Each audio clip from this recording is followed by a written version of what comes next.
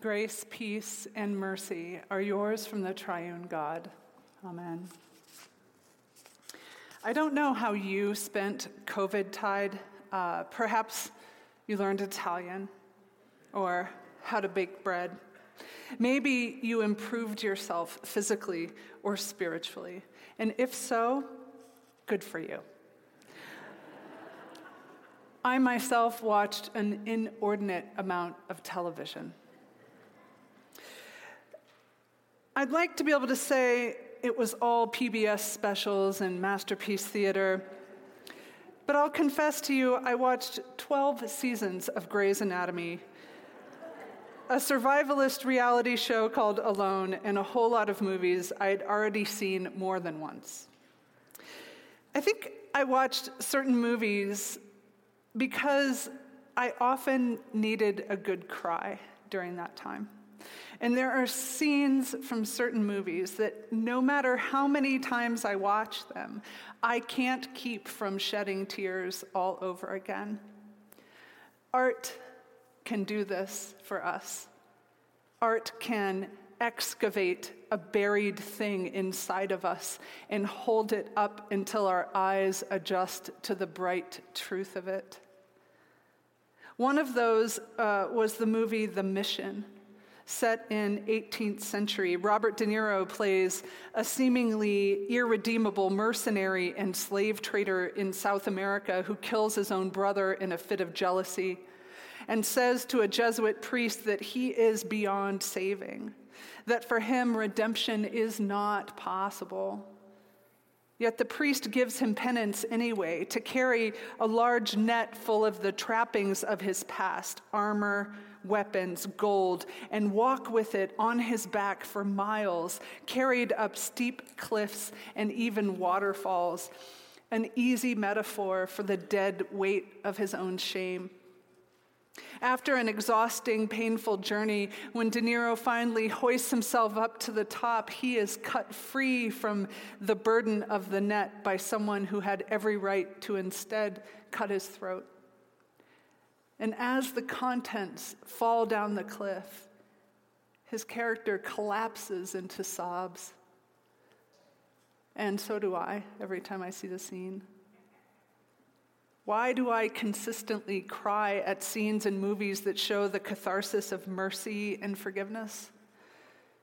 Because the road we're on is too long, and the cliffs we must climb in life are too steep to keep carrying our garbage in a ratty net behind us, especially when grace and mercy and forgiveness are just within our reach.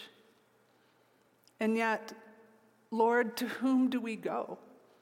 To whom do we go for grace and mercy and forgiveness? Such a shortage of those things in our culture right now. Where can we ever lay down the burdens of our own errors and shortcomings, or must we carry them in a ratty net behind us and pretend everything is still fine? Well, the medieval church knew that we humans carry around the weight of our own failures, and they very astutely realized there was a lot of money to be made from the anxiety we have about the things we have done and the things we have failed to do. So by the 16th century, the church had slipped into some pretty bogus practices, one of them being the selling of indulgences. Actually, my former parish, House for All Sinners and Saints, on Reformation Day would always hold a selling of indulgences bake sale as a fundraiser. But anyway. Indulgences were little get-out-of-sin free cards that the church would distribute at a certain cost. Don't laugh, because this is fundraising genius. I mean, not for nothing, but it did pay for St. Peter's Basilica in Rome. Well, when Martin Luther had enough of this and other such nonsense, he made a little list of grievances, 95 of them to be exact. And he walked over to his local church in Wittenberg, Germany, and he nailed those grievances to the door. It was October 31st, 1517, 504 years ago today, the start of what would be known as the Protestant Reformation. And there's a lot to celebrate when it comes to the Reformation, yet What do the texts assigned for Reformation Day that we just heard talk about? Sin. What we get in our readings is not a victory parade for the Protestant Reformation, but a lot of talk about sin and law. All sin and fall short of the glory of God, and all who sin are slaves to sin, and that through the law comes the knowledge of sin. Sin, sin, sin. A word so weaponized against so many of us. A word used by the priggish to label the Hester Prynnes of the world. A word connoting the naughty things some people do in secret, the things for which they should feel deep shame. A word for those who have fallen for siren songs and taken what is not yours and had pleasures that good people know better than to indulge in. You who have eaten the Turkish delight that the white witch offered. No wonder we often recoil from the word, or misuse it as something only those people indulge in. After all, Christianity pawned off as nothing more than a sin management program is what was sold to so many of us. As if Jesus came to earth to hand human beings a moral elimination diet. But Martin Luther had a way of talking about sin that makes a whole lot more sense to me now. To him, sin was bigger than simple immorality. Sin was more than the big bad things others do that we can feel superior for not doing. Sin, according to Luther, is the self being curved in on the self. Se incurvatus in se. Sin was more than the big bad things. Sin was the self turned in on the self without a thought for God or neighbor. In that case, it can be alcoholism or it can be passive aggression. It can be the ways I manipulate others to get what I want, or it can be adultery. It can be embezzling funds, or it can be that feeling of superiority I get when I'm helping others. British writer Francis Spufford describes sin as the HPFTU, the human propensity to mess things up. We're in church. Sin is the fact that my ideals and my values are never enough to make me always do what I should, feel what I should, think what I should. And the law that we heard about in our readings, the law is anything that reveals those shoulds to me. The shoulds in our lives are the things that make us see how far off the mark we are.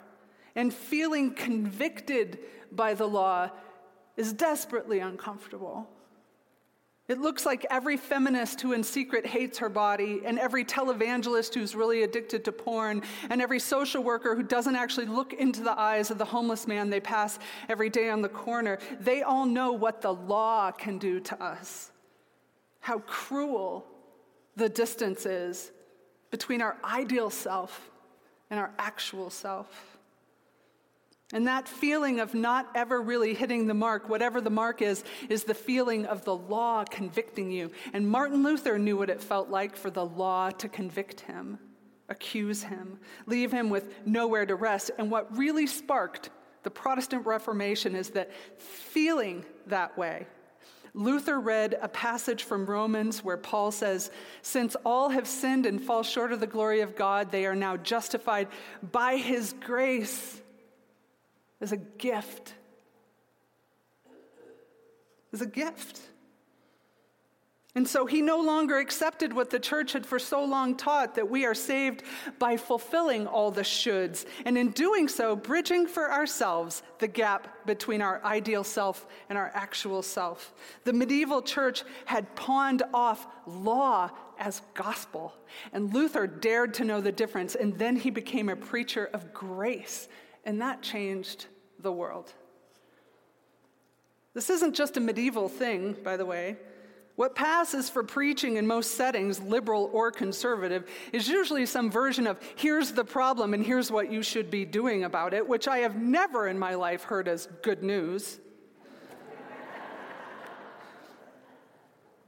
So, in celebration of Reformation Sunday, I would like to offer us what I call Nadia's field guide for spotting the difference between law and gospel.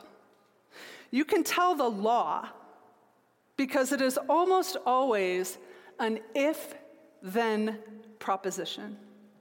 If you follow all the rules in the Bible, then God will love you and you will be happy.